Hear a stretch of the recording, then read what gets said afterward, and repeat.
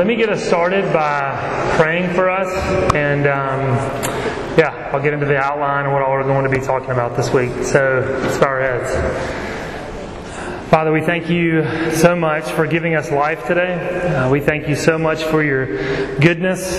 So often we can get up and we can start living our day without thinking about all the ways in which you've manifested your grace already this morning. You sustained us through the night. You have given us air to breathe right now. You have given us hearts that are beating right now. You're sustaining all of life in this room right now. You've given us food. You've given us shelter. You've given us a little bit of sleep. Lord, we thank you for this week where we can step away from our typical context, where we can dwell with other brothers and sisters in Christ and come together and worship your name. We thank you for the music and the singing we've already taken part of this morning. We thank you for the treasure of your word that we heard proclaimed last night and we'll hear this morning. Father, we are confident that Satan hates a week like this. That Satan hates your church, Satan hates your word, and so he will do anything in his power to distract us from hearing and receiving your word. So Spirit, we call upon you to give us focus on the truth of your scriptures. We ask that you would teach us, that you would help us to see how your word speaks to an issue like stress, anxiety, worry, fear, that we would see that your word is a treasure, that your word is good, that your word has power. We pray most of all that we would see Jesus Christ, that we would see how beautiful He is and all that He did to save us and to secure salvation for us. And it's in His name we pray. Amen. All right, my name is John Parrott. I'm the Director of Resources for RYM. Basically, it sounds very self-explanatory. I create resources for RYM, written audio resources. I've been on staff with RYM for almost 3 years. Prior to that, I was a youth director at Pear Orchard Presbyterian Church for 12 years. I was there for in Ridgeland, Mississippi, I should say. I think there's a lot of Pear Orchard people right here. So yeah, this is Pear Orchard. So I was there for 12 years. I'm still there. Just not on staff there. My wife's name is Ashley. Let's see. I don't know today's date because I'm a little sleep deprived like all of you. But we're about to celebrate our anniversary. Thank you for 10 days. It's going to be our anniversary, and that'll be 16 years that we've been married. We have 5 children. One of my children is on this trip, so that's pretty cool. I think maybe next thing I should tell y'all or just apologize that we're using this television in this big room instead of these massive screens. But we can hook up to this. There's some surprisingly copyright issues where I think they can only use one program back there. So anyway, I didn't understand it all, but this is what we have. So hopefully you in the back can see this okay. If you can't, I'm sorry. Just maybe try to get notes from somebody else. We'll see if we can do something in the next few days to try to remedy that. But this is going to be our screen for now. So look, here's our outline. The class is stressed out, and I'm trying to think if it's what the subtitle is, living in a world of worry and anxiety, something along those lines. So today, we're going to be looking at what is worry, what is stress, what is anxiety. Kind of defining that a little bit, helping us wrap our minds around that. Tomorrow, we're going to ask the question, why not worry? Why shouldn't we worry? And then on the last day, how should we deal with our worry? And what I want to do on that last day is give you some practical steps. Okay, now that we've listened to this guy talk all week long and we're about to go back home to all of the anxiety and the worry that we're dealing with, how do we deal with it as Christians? So look, I also wanted to give you some disclaimers. Can somebody tell me what a disclaimer is? Anybody? Yes? In the back? I'm sorry, what? A warning. Yeah, that'd be good. And I forgot to put the slide on this. So that's the standard, I think it's jazz slide, so it's somebody playing a piano. Has nothing to do with the disclaimer. So yeah, kind of maybe a warning. And what I want to do, when you bring up a topic like anxiety, worry, I want to say from the outset, I'm not an expert on this. That yes, there's a sense in which I'm an expert because I struggle with worry.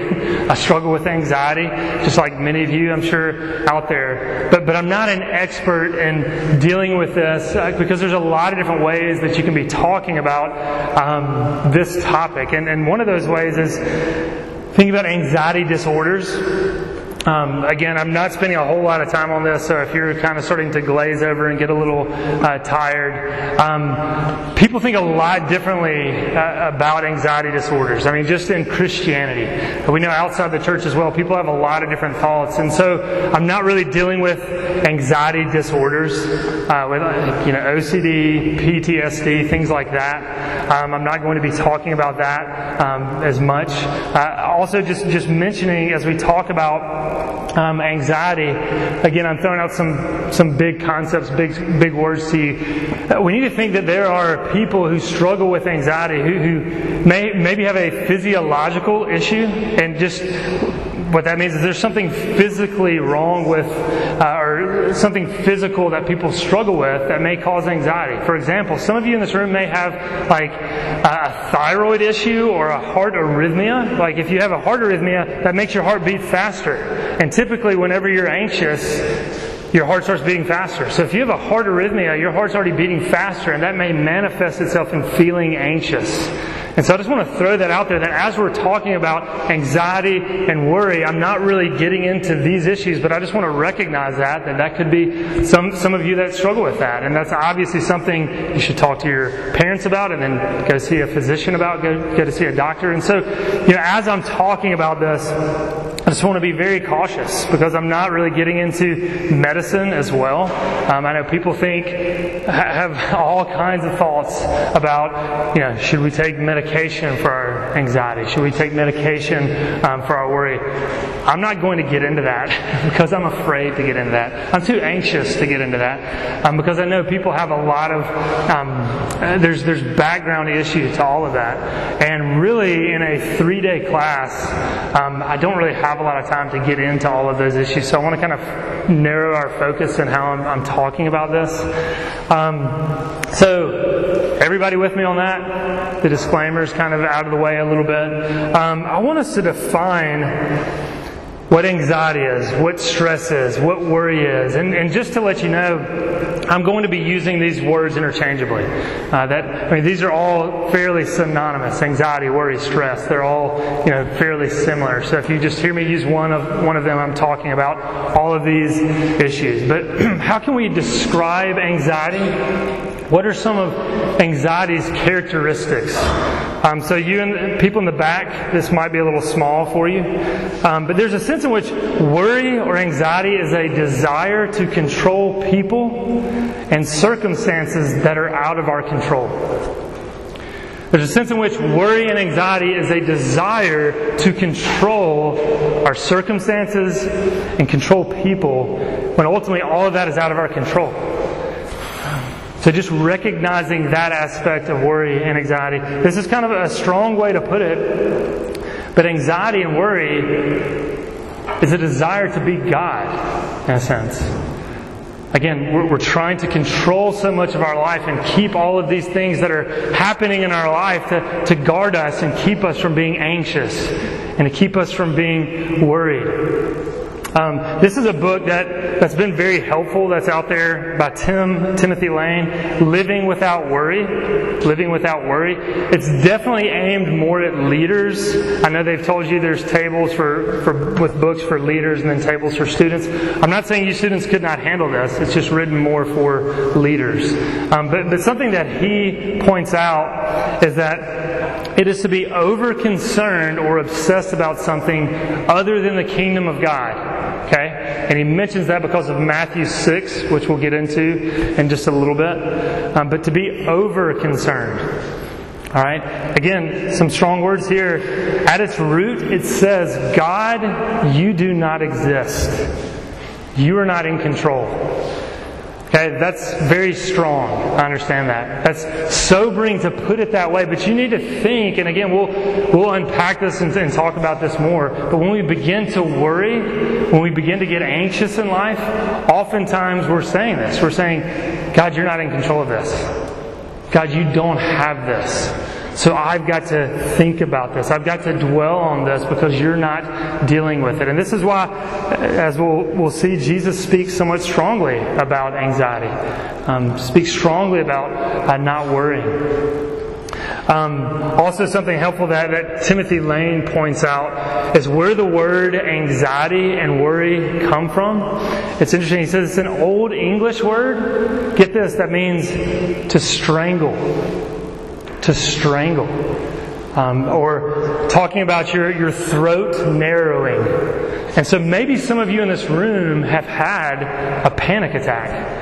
Maybe some of you in this room have been so anxious, you feel this tightening in your chest, that you feel your throat closing up. How many of you know who John Piper is? Raise your hand if you know who John Piper is. Okay? One of the most well-known preachers of our time, obviously not well-known to all of you, but fairly well-known. He speaks all across the world. He's been, a preacher for decades. He's written, 70, 100 books. When he was in junior high, he could not get up and speak in front of the class. And into high school, he said he would go to his teachers and on the first day of class and say, "Hey, do I have to speak in this class?" And if they'd say, "Well, yeah," he's like, "Well, I can't do that." And they said, "Well, you're going to have to." He said, "No, I just can't do it." And he said, "What's the best grade I can get?" "Well, you probably get a C." He said, "That's fine. I just can't do it." And so John Piper, this world-renowned speaker, there was a time in his life where he said he would literally get up in front of people and his throat would just close up and he could not talk. And so maybe that's some of you. Maybe you've been in situations where you get so anxious you just feel like you cannot even talk. So it's interesting to think about where those words came from. And I think when we talk about worry, oftentimes, if we're familiar with the Scriptures, Matthew 6 is a passage that we often point people to. But oftentimes we can say worry refers to the future. Because Jesus Christ says, "Do not worry about tomorrow." Worry can also deal with the past. Okay, maybe you had something that went on in your past, maybe something you did, maybe something that was done to you, and that can create worry. That can create anxiety. So it's not just about the future. And again, this is something we'll get into, but Jesus Christ says, "Do not worry about tomorrow." And we need to realize that this is a command too. Jesus commands, "Do not worry." And I know as soon as I label it as a command, we start to worry about worrying. It's like, great, okay, thanks John, thanks for that. I was already anxious, I was already worried. Now you're saying it's a command not to worry. Now I'm worrying about my worry. Alright? But we need to see this is a command, and that's why some of the reason why we put it in some strong language there, that it's a desire to be God. We need to ultimately see at some foundation what it's saying, and it's not meant to heap guilt upon you and to heap more anxiety or worry upon you. Something else that's encouraging is that Jesus doesn't downplay the reality of worry. Again, I just keep saying we're going to get into all of this in a little bit. But in this Matthew 6 passage, in verse 34, Jesus Christ says, "Sufficient for the day is its own trouble." Basically, Jesus says, look, there's plenty to worry about. Okay? Each day has trouble, Jesus Christ is saying. Each day is going to have things that will make you worry, that will make you anxious. So Jesus isn't just saying, don't worry. What are you so worried about? He's not downplaying the reality that there is plenty to worry about.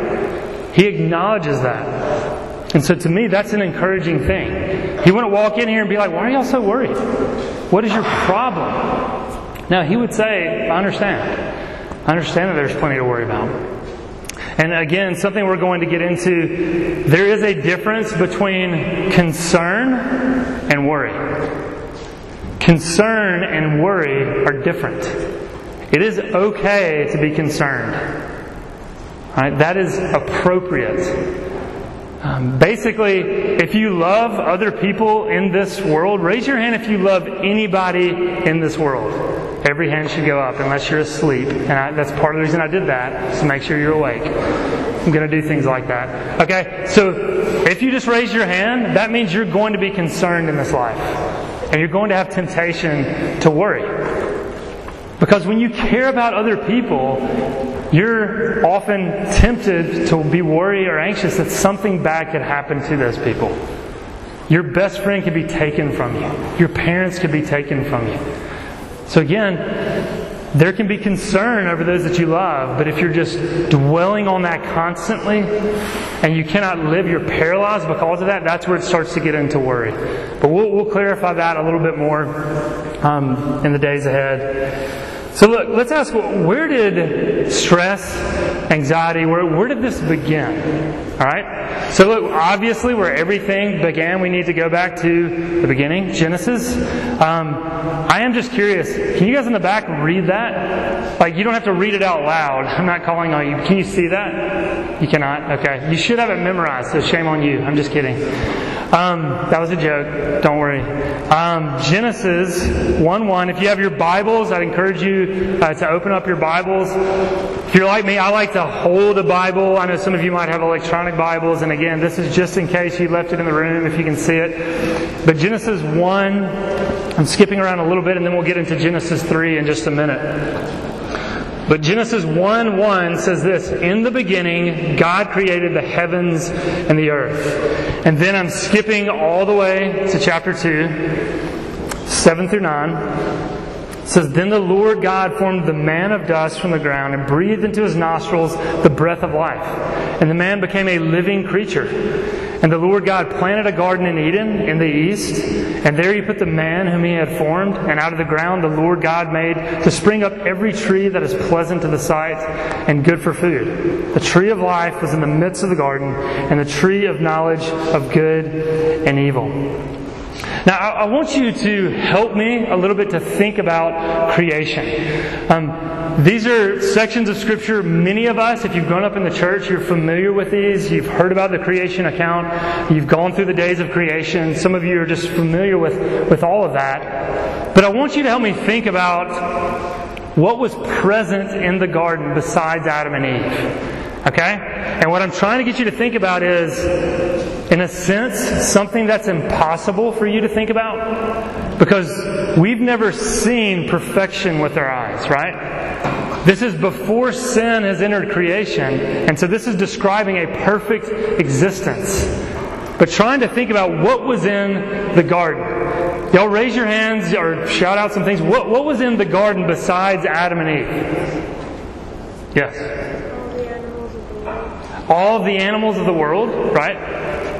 All the trees of fruit and the tree of good and evil. That's right, yeah. Trees, fruit, the knowledge of good and evil, the tree of the knowledge of good and evil, yes. God was present in the garden? God was, yes. Satan. That's a good, said Satan. That's a very good statement, because there are some people, we don't know when the actual fall of the angels occurred, so we won't get into that. Some people do argue that actually, we're not going to get into this, but Genesis 1, verse 1, that the fall occurred before verse 2. Some people actually debate that. We're not getting into that. But that's an astute point, okay? That there was some point where the fall of the angels occurred before Genesis 3. Awesome point. We're pushing that to the side. No questions on that. Anything else? What was in the garden? Anybody? Yes. What's that? Peace. Peace was in the garden. Good. Tying into our theme. Yeah. Okay, God. That's right. Somebody said it. Yep. What's that? Can somebody? I can't. I'm old. Grass. Good. All of vegetation. So look, here's something. As y'all said, somebody said the animal kingdom. Just think about this. The animal kingdom was present. And again, this might be debated by some people, but they weren't killing each other. Right? All of the animals were just dwelling together, not slaughtering each other, not devouring each other. Vegetation. I mean, there could be plants that we don't know these plants today because of the fall. Like, how many of you seen the new Avengers movie? Okay, Avengers Endgame. I don't know if you can see this. This is where my mind goes. But do you remember at the beginning where Thanos was picking the fruit in the garden? By the way, he longed to go to the garden. That's an interesting thought to think about in that movie. But most of you cannot see that. But yeah, these spiky kind of fruit things. My mind just thinks, okay, was there fruit like that? And we know even the fruit that Adam and Eve ate, some people think it's an apple. You know, we don't know what it was. It could be a fruit that no longer exists. And to think, like maybe it was something like this, that there was some kind of vegetation that we didn't even know about. And then we know Adam and Eve sinned, and Adam and Eve messed everything up. And as Christians, we know sin entered creation when Adam and Eve rebelled against God. But sometimes I think, again, those of us growing up in the church, we don't really think about how awful that event was. We don't think about just the devastating effects oftentimes that sin brought into this creation. That we know it's bad and we know sin's not a good thing, but we just don't stop to think about the implications of, living in a sinful world and what all happened. And so thinking about some of what you guys just named, I mean, think about the animal kingdom. This is an actual picture from the garden. Just kidding. If you can see that, what movie is that? Okay, and what are they singing at this part of the movie? The Circle of Life. Is that what you said? I'm going to assume that's what you said. The interesting thing when they sing, and I love The Lion King, and I know the live action Lion King is coming out, a couple weeks? Some people are excited. That's a happy song, right? Do you know what the Circle of Life means? Animals devoured each other. That's what the circle of life means, right? That sin comes into creation and the stronger animals would now devour the weaker animals so the circle of life could continue. They would feed off of that. And then the stronger animals like the lion, would die and decay and feed the vegetation, the grass and all of that. And so circle of life, that's a happy thing. And I just ruined this moment for you in the new Lion King movie. As they start to sing this, you're going to be like, that's not a happy song. But that's the circle of life. Now that sin came into the world, now we have things like these thorns. And if you can see these are some crazy long thorns.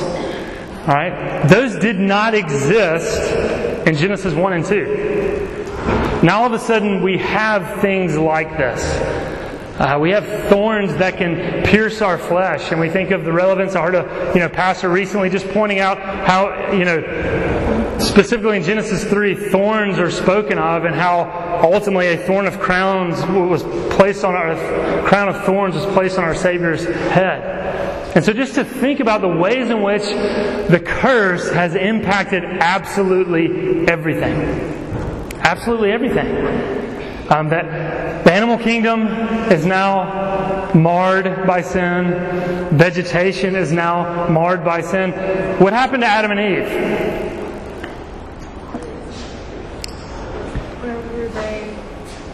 Is this after they? Yes, after the fall, yeah. Whenever they realized that they were naked. That's right. And still clothes, and whenever God called out their names, they hid. Good, yes. So they realized they were naked, he said, and they ran and hid. Yep.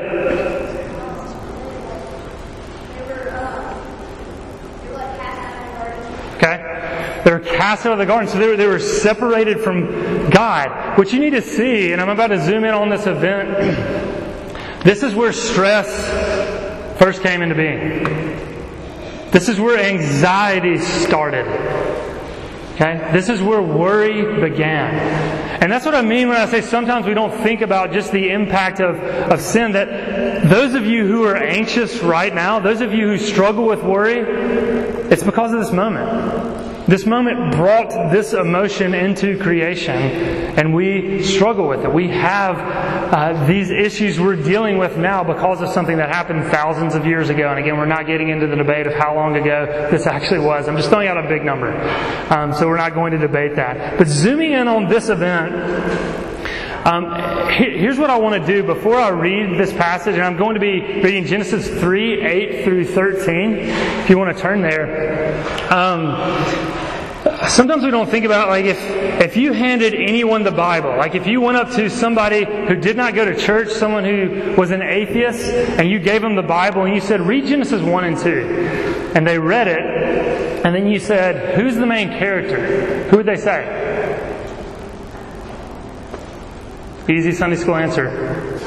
God. Or you could say Jesus. Jesus is God. So God. Okay? Easily. If they believe in Christianity, if they don't, they would easily say, well, God is the main character. Okay? Genesis 1 and 2. He creates absolutely everything. We just read a portion of that. But then you get to Genesis 3, and guess what?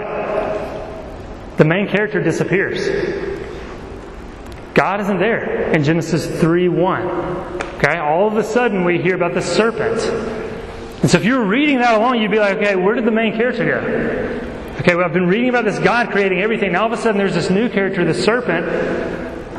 Where was God? And that's a question I want you to think about. Where was God?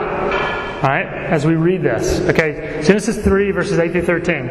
And they heard the sound of the Lord God walking in the garden in the cool of the day. And the man and his wife hid themselves from the presence of the Lord God among the trees of the garden.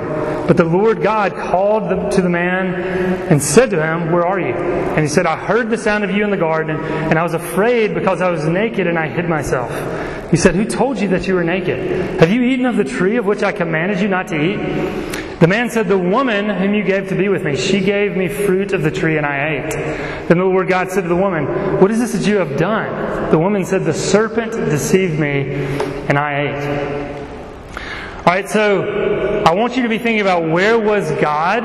Okay, that question. I'm going to come back to that question. I'm going to leave you hanging on the edge of your seats because I know you cannot wait for me to answer that question. I'm going to come back to that. But what I want you to see from this passage is that there are two things that are true about every one of you from this passage.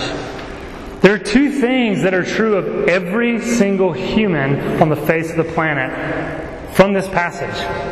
Alright, before we get to that, I wanted to tell you a story. This was back in high school. A friend of mine, I grew up in Laurel, Mississippi, if any of you know where that is. It's a small town. But one of my friends, he was the manager of a movie theater. And what that meant for me is that I got to see free movies. But not just free movies, I got to see movies before they were released in the theater. I know they have, midnight showings in some places. This is kind of before midnight showings, which again just means that I'm old. What the movie staff would do, what the movie theater staff would do, they would screen every movie before it was released on that Friday. So 12 o'clock on Thursday, which I know is technically Friday, nobody correct me on that. The staff would watch the movie to make sure the film was okay and to make sure nothing was wrong with it. And so they would have to watch it, and so they would invite me up there and we'd have some friends. So sometimes it was just us in a movie theater watching a movie, and this sounds gross, but it's not gross, okay? They had a garbage can filled with popcorn for us. The garbage can was clean. It was only used to put the leftover popcorn in. So we weren't eating out of this nasty popcorn. But they'd bring a garbage can in there and we'd all just grab handfuls of popcorn and watch a movie. Nobody else was in the theater. And the movie would probably end at like 2 a.m. And then we would play hide and seek or sardines. Have y'all played sardines? It's kind of reverse hide and seek where one person goes and hides and then everybody tries to find them. And you've got to think that, as you're looking for somebody in sardines, you're walking around an empty movie theater and then all of a sudden you realize you're the only one left and everyone's disappeared and it's dark. And I wasn't scared, but other people got scared. Now I would get a little scared. It's like, this is a little creepy. I'm in a movie theater by myself. And something that, as we think of sardines or hide and seek, part of our draw to those games is that there's an element of fear involved. right? You don't want to get caught. You don't want to be found. You don't want to be the last one left. There's this element of fear involved in those games. You know what? Some could say that Genesis 3:8 was the first game of hide and seek ever invented, right? Except, obviously, they didn't do too good of a job of hiding, Adam and Eve, that is. God knew exactly where they were as He came to look for them. But again, I want you to see two truths about yourself in this section. The first truth is, you're all afraid. Everyone in this room is afraid. You're afraid of something. Verse 10a, Adam says, I was afraid when I heard the sound of you. Okay? Sin ushered in this inappropriate fear, we could say. There's a sense in which fearing God is a good thing. Okay? That was probably in existence before the fall. Again, we won't get into all of that. But this inappropriate fear has now come where they run away from this God that they love. And so we believe that our sin spread, or Adam and Eve's sin spread to us, and an aspect of that sin is that we're afraid. So you need to realize, some of you in this room want to deny that you're not afraid, but we are all afraid. I mean, what are some things we're afraid of? It could be relationships with other people. People are awesome, but people are also mean. Can we agree on that? Who thinks people are mean? All of us. So maybe you're afraid of some relationships. Maybe you're afraid of some other people that make life miserable. Maybe you come from a tough house. Maybe there's issues in your home that are difficult that cause fear. Maybe it's some teachers. Right? Maybe it's some coaches. But relationally, there's all kinds of things we could be afraid of. I mean, think of all the different phobias. Okay? Who's afraid of spiders in this room? Alright? Who's afraid of being in tight spaces? What do we call that? Claustrophobia. I mean, being buried alive. That could terrify some of you. Getting in an elevator and you're pressing the button and you realize, hey, the door's not opening. It's getting hot in here. And you start mashing the button and you want to get out. Some of you might be a little afraid of that. There's all kinds of things we're afraid of. Do you have a question? Oh, you're afraid of tight spaces? Yes.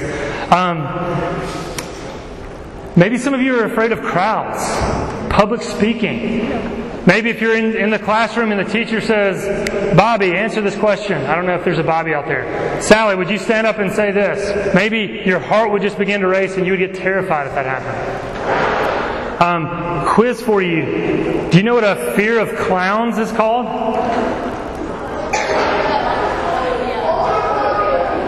Say it again. Clown phobia. It's close. Say it real loud. Coulrophobia. Good job. Way to go. So look, does that scare some of you, that clown?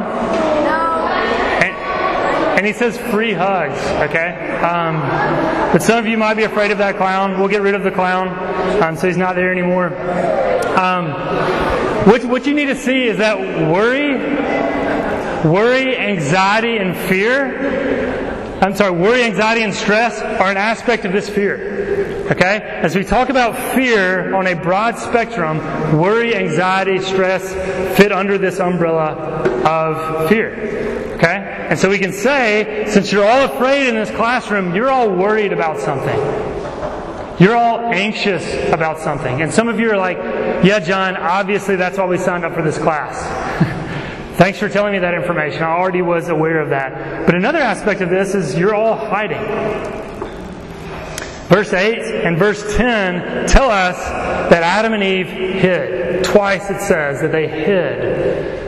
And we need to realize, again, their sin spreading to us, there's this desire in us that moves us to hide. That causes us to want to hide. And so you need to realize that, listen, right now, at this moment, you are all hiding. Every one of you are hiding in some way. And some of you may be thinking, John, I'm right here in the open. How can I be hiding? Alright? There are many ways in which we can hide. There's a comedian, some of you may have heard me quote. He says, when you meet someone, you don't meet them, you meet their representative. When you meet someone, you don't meet them, you meet their representative. Okay? That means when you meet somebody, they actually don't meet you. They meet the person you want them to think you are. But the real you is the you when you're alone in your room, when nobody's watching. The real you is what goes on up here, the things that you're thinking about. That's the real you. And so look, we can hide behind a personality. We can hide behind a persona of ourselves. That maybe you're the really funny person in your group, and so you might can hide behind your humor. Maybe you're an athletic person, and so you can hide behind your athleticism. You know, this is what you're good at, and so you can hide behind that. You can hide behind all sorts of personalities. Look, you can hide behind your smartphone. It's a place that many people hide. Oftentimes, and this is true of adults, you walk into a crowded room and you don't recognize anybody, you grab your phone and you look at it. And that's where you hide. Because it's a safe place. You can act like, okay, I'm not really anxious, I'm just going to look at my phone and pretend to be texting somebody who didn't text me. And I really just texted somebody saying, hey, text me real quick so I can look like I'm texting. Maybe. So you can hide behind a whole lot of things. Entertainment is another place we can hide. Right? When the difficulties of life come about, you can hide in YouTube. You can hide in just binge watching on Netflix. You can hide in, as I just said, phone, Instagram, Snapchat. I know none of you use Facebook anymore, right? I think you're all going to go back there as all of the parents get on Snapchat. You're going to go back to Facebook. That's what's going to happen. It's my prediction. Okay, so what does all of this have to do with worry? I can't remember off the top of my head. Does this end at 10:30? Somebody tell me. Is that right? Okay, 10:30. Thank you. So I'm wrapping this up. Okay, so follow me on this, okay? The first thing, as I said, you're all afraid. Okay, we need to just own that. We need to accept that. It's fairly clear from Scripture. The second thing is you all hide. And let me just say, I should have said this. There are valid reasons to hide. Okay? And valid reasons to fear. Listen to me.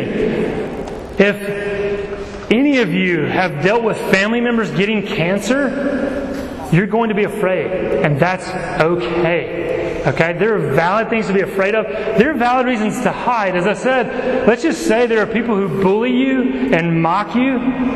It is appropriate to want to get away from those people and want to hide from those people. And say, okay, when I walk down the hallway at school, these people make fun of me. I'm going down this hallway instead. That's appropriate to hide that way by going in this direction. So I want to be clear to say that there are valid reasons to fear, valid reasons to hide. Okay? But here's the thing.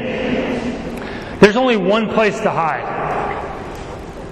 There's only one place to truly hide. Not one of 5 places or many options to pick from. There's only one place to hide. And here's another truth. If you try to hide anywhere else, you will have more anxiety, more worry, more stress. So, hear me clearly. There's only one place for you to hide.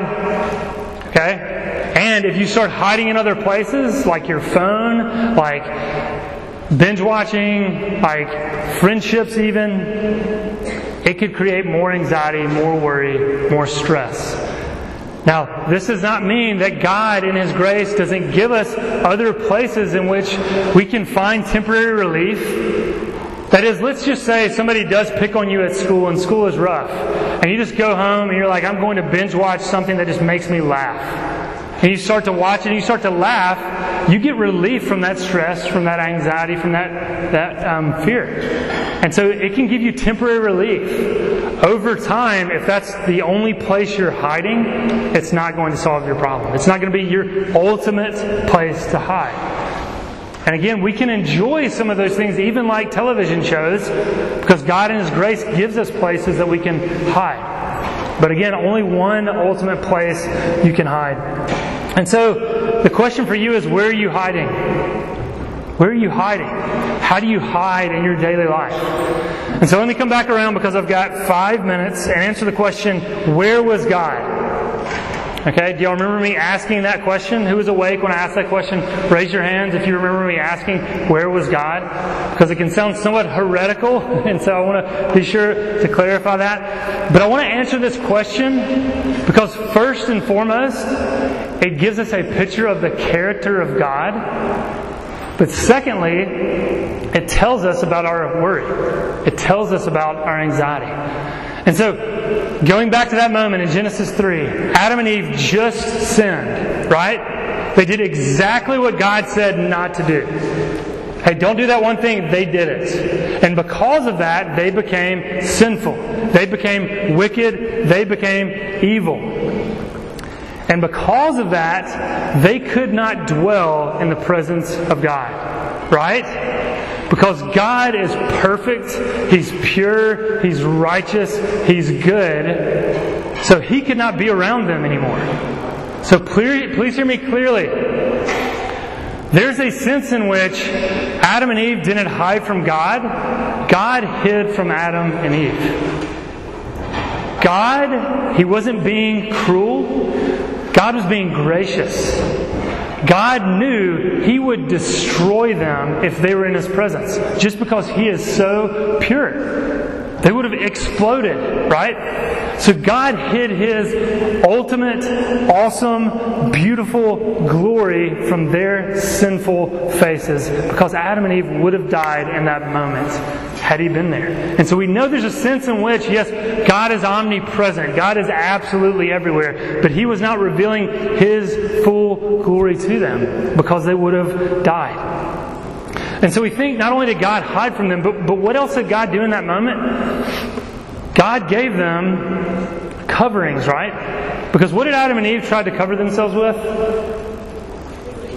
Fig leaves, okay? I don't know how much you know about fig leaves, but they're not that great from shielding from infinite, eternal glory. They can't do that very well, okay? So what God does is God gives them clothing, right? What does He give them as clothing? Animal skins, okay? So listen to me. Their two problems were they were afraid and they hid. God solved their problems. Okay? God took care of their fear by covering up their nakedness, and God gave them a place to hide. So they just sinned against their Creator, and He's like, let me provide for you, children. Let me take care of you, even though they sinned against Him. And what you have to see, many of you already know this was the first bloodshed in all of human history. Y'all realize that? Where did these animal skins come from? An animal. So that means an animal was slaughtered to give them these skins. Okay? And what you need to see is that ultimately, again, I said I'm wrapping up. I've got 2 minutes in case you're looking at the clock. Ultimately, where does this point us? Easy Sunday school answer. Okay, I heard some people say Jesus. Let's say it really loud on the count of 3. 1, 2, 3. This event points us to Jesus. Listen to me. God is saying, I'm providing you these animal skins, but this blood and these skins are ultimately pointing you to someone else who will deliver you from all of your fear. This is pointing you to the one person you can hide in. And I know that can sound strange. How do we hide in Jesus? Okay, that's what we're going to answer tomorrow, and that's what we're going to answer on Thursday as well. But as you leave here, as you leave today, and we've kind of described some of what anxiety is, some of what worry is, I want you to ask yourself these questions. Because as you leave here, you need to have something to do. You need to have something to think about. So again, just asking yourself the question, what am I afraid of? Y'all ask yourself that question. Write it down and think about it. What am I afraid of? Or maybe it's better to say, who am I afraid of? And then asking yourself the other question, where am I hiding? Where am I hiding? Where is your favorite place to hide? Is it your phone? Is it television? Is it binge watching? Asking yourself those questions. So again, we'll get into some of this tomorrow and the next day. Let me close with some prayer because we need to get out of here. Father, we thank you for being exactly that, a father who is good and loving to his children. Even as we see Adam and Eve mess up, and as John Trapp talked about last night, ultimately the Bible is about a bunch of people who just mess up. That there's only one hero in the Scriptures. So God, help us to be encouraged that even though we are sinners and we should be humbled by our sin, that you are gracious and you are loving and you still provided for Adam and Eve in that moment, and to this day you provide for us in the midst of our worries, in the midst of our anxiety. You are the loving Father saying, do not fear, because you are with us. So I pray that you would help these students begin to grasp that, help these leaders begin to grasp that more and more, help myself to begin to grasp that and to believe that more and more. Be with these students as they go off to their next classes. I pray that you'd give them focus and that you would teach them from your Word and that you would sustain us the rest of the day and help us to return here tonight to worship you. It's in your Son's name we pray. Amen.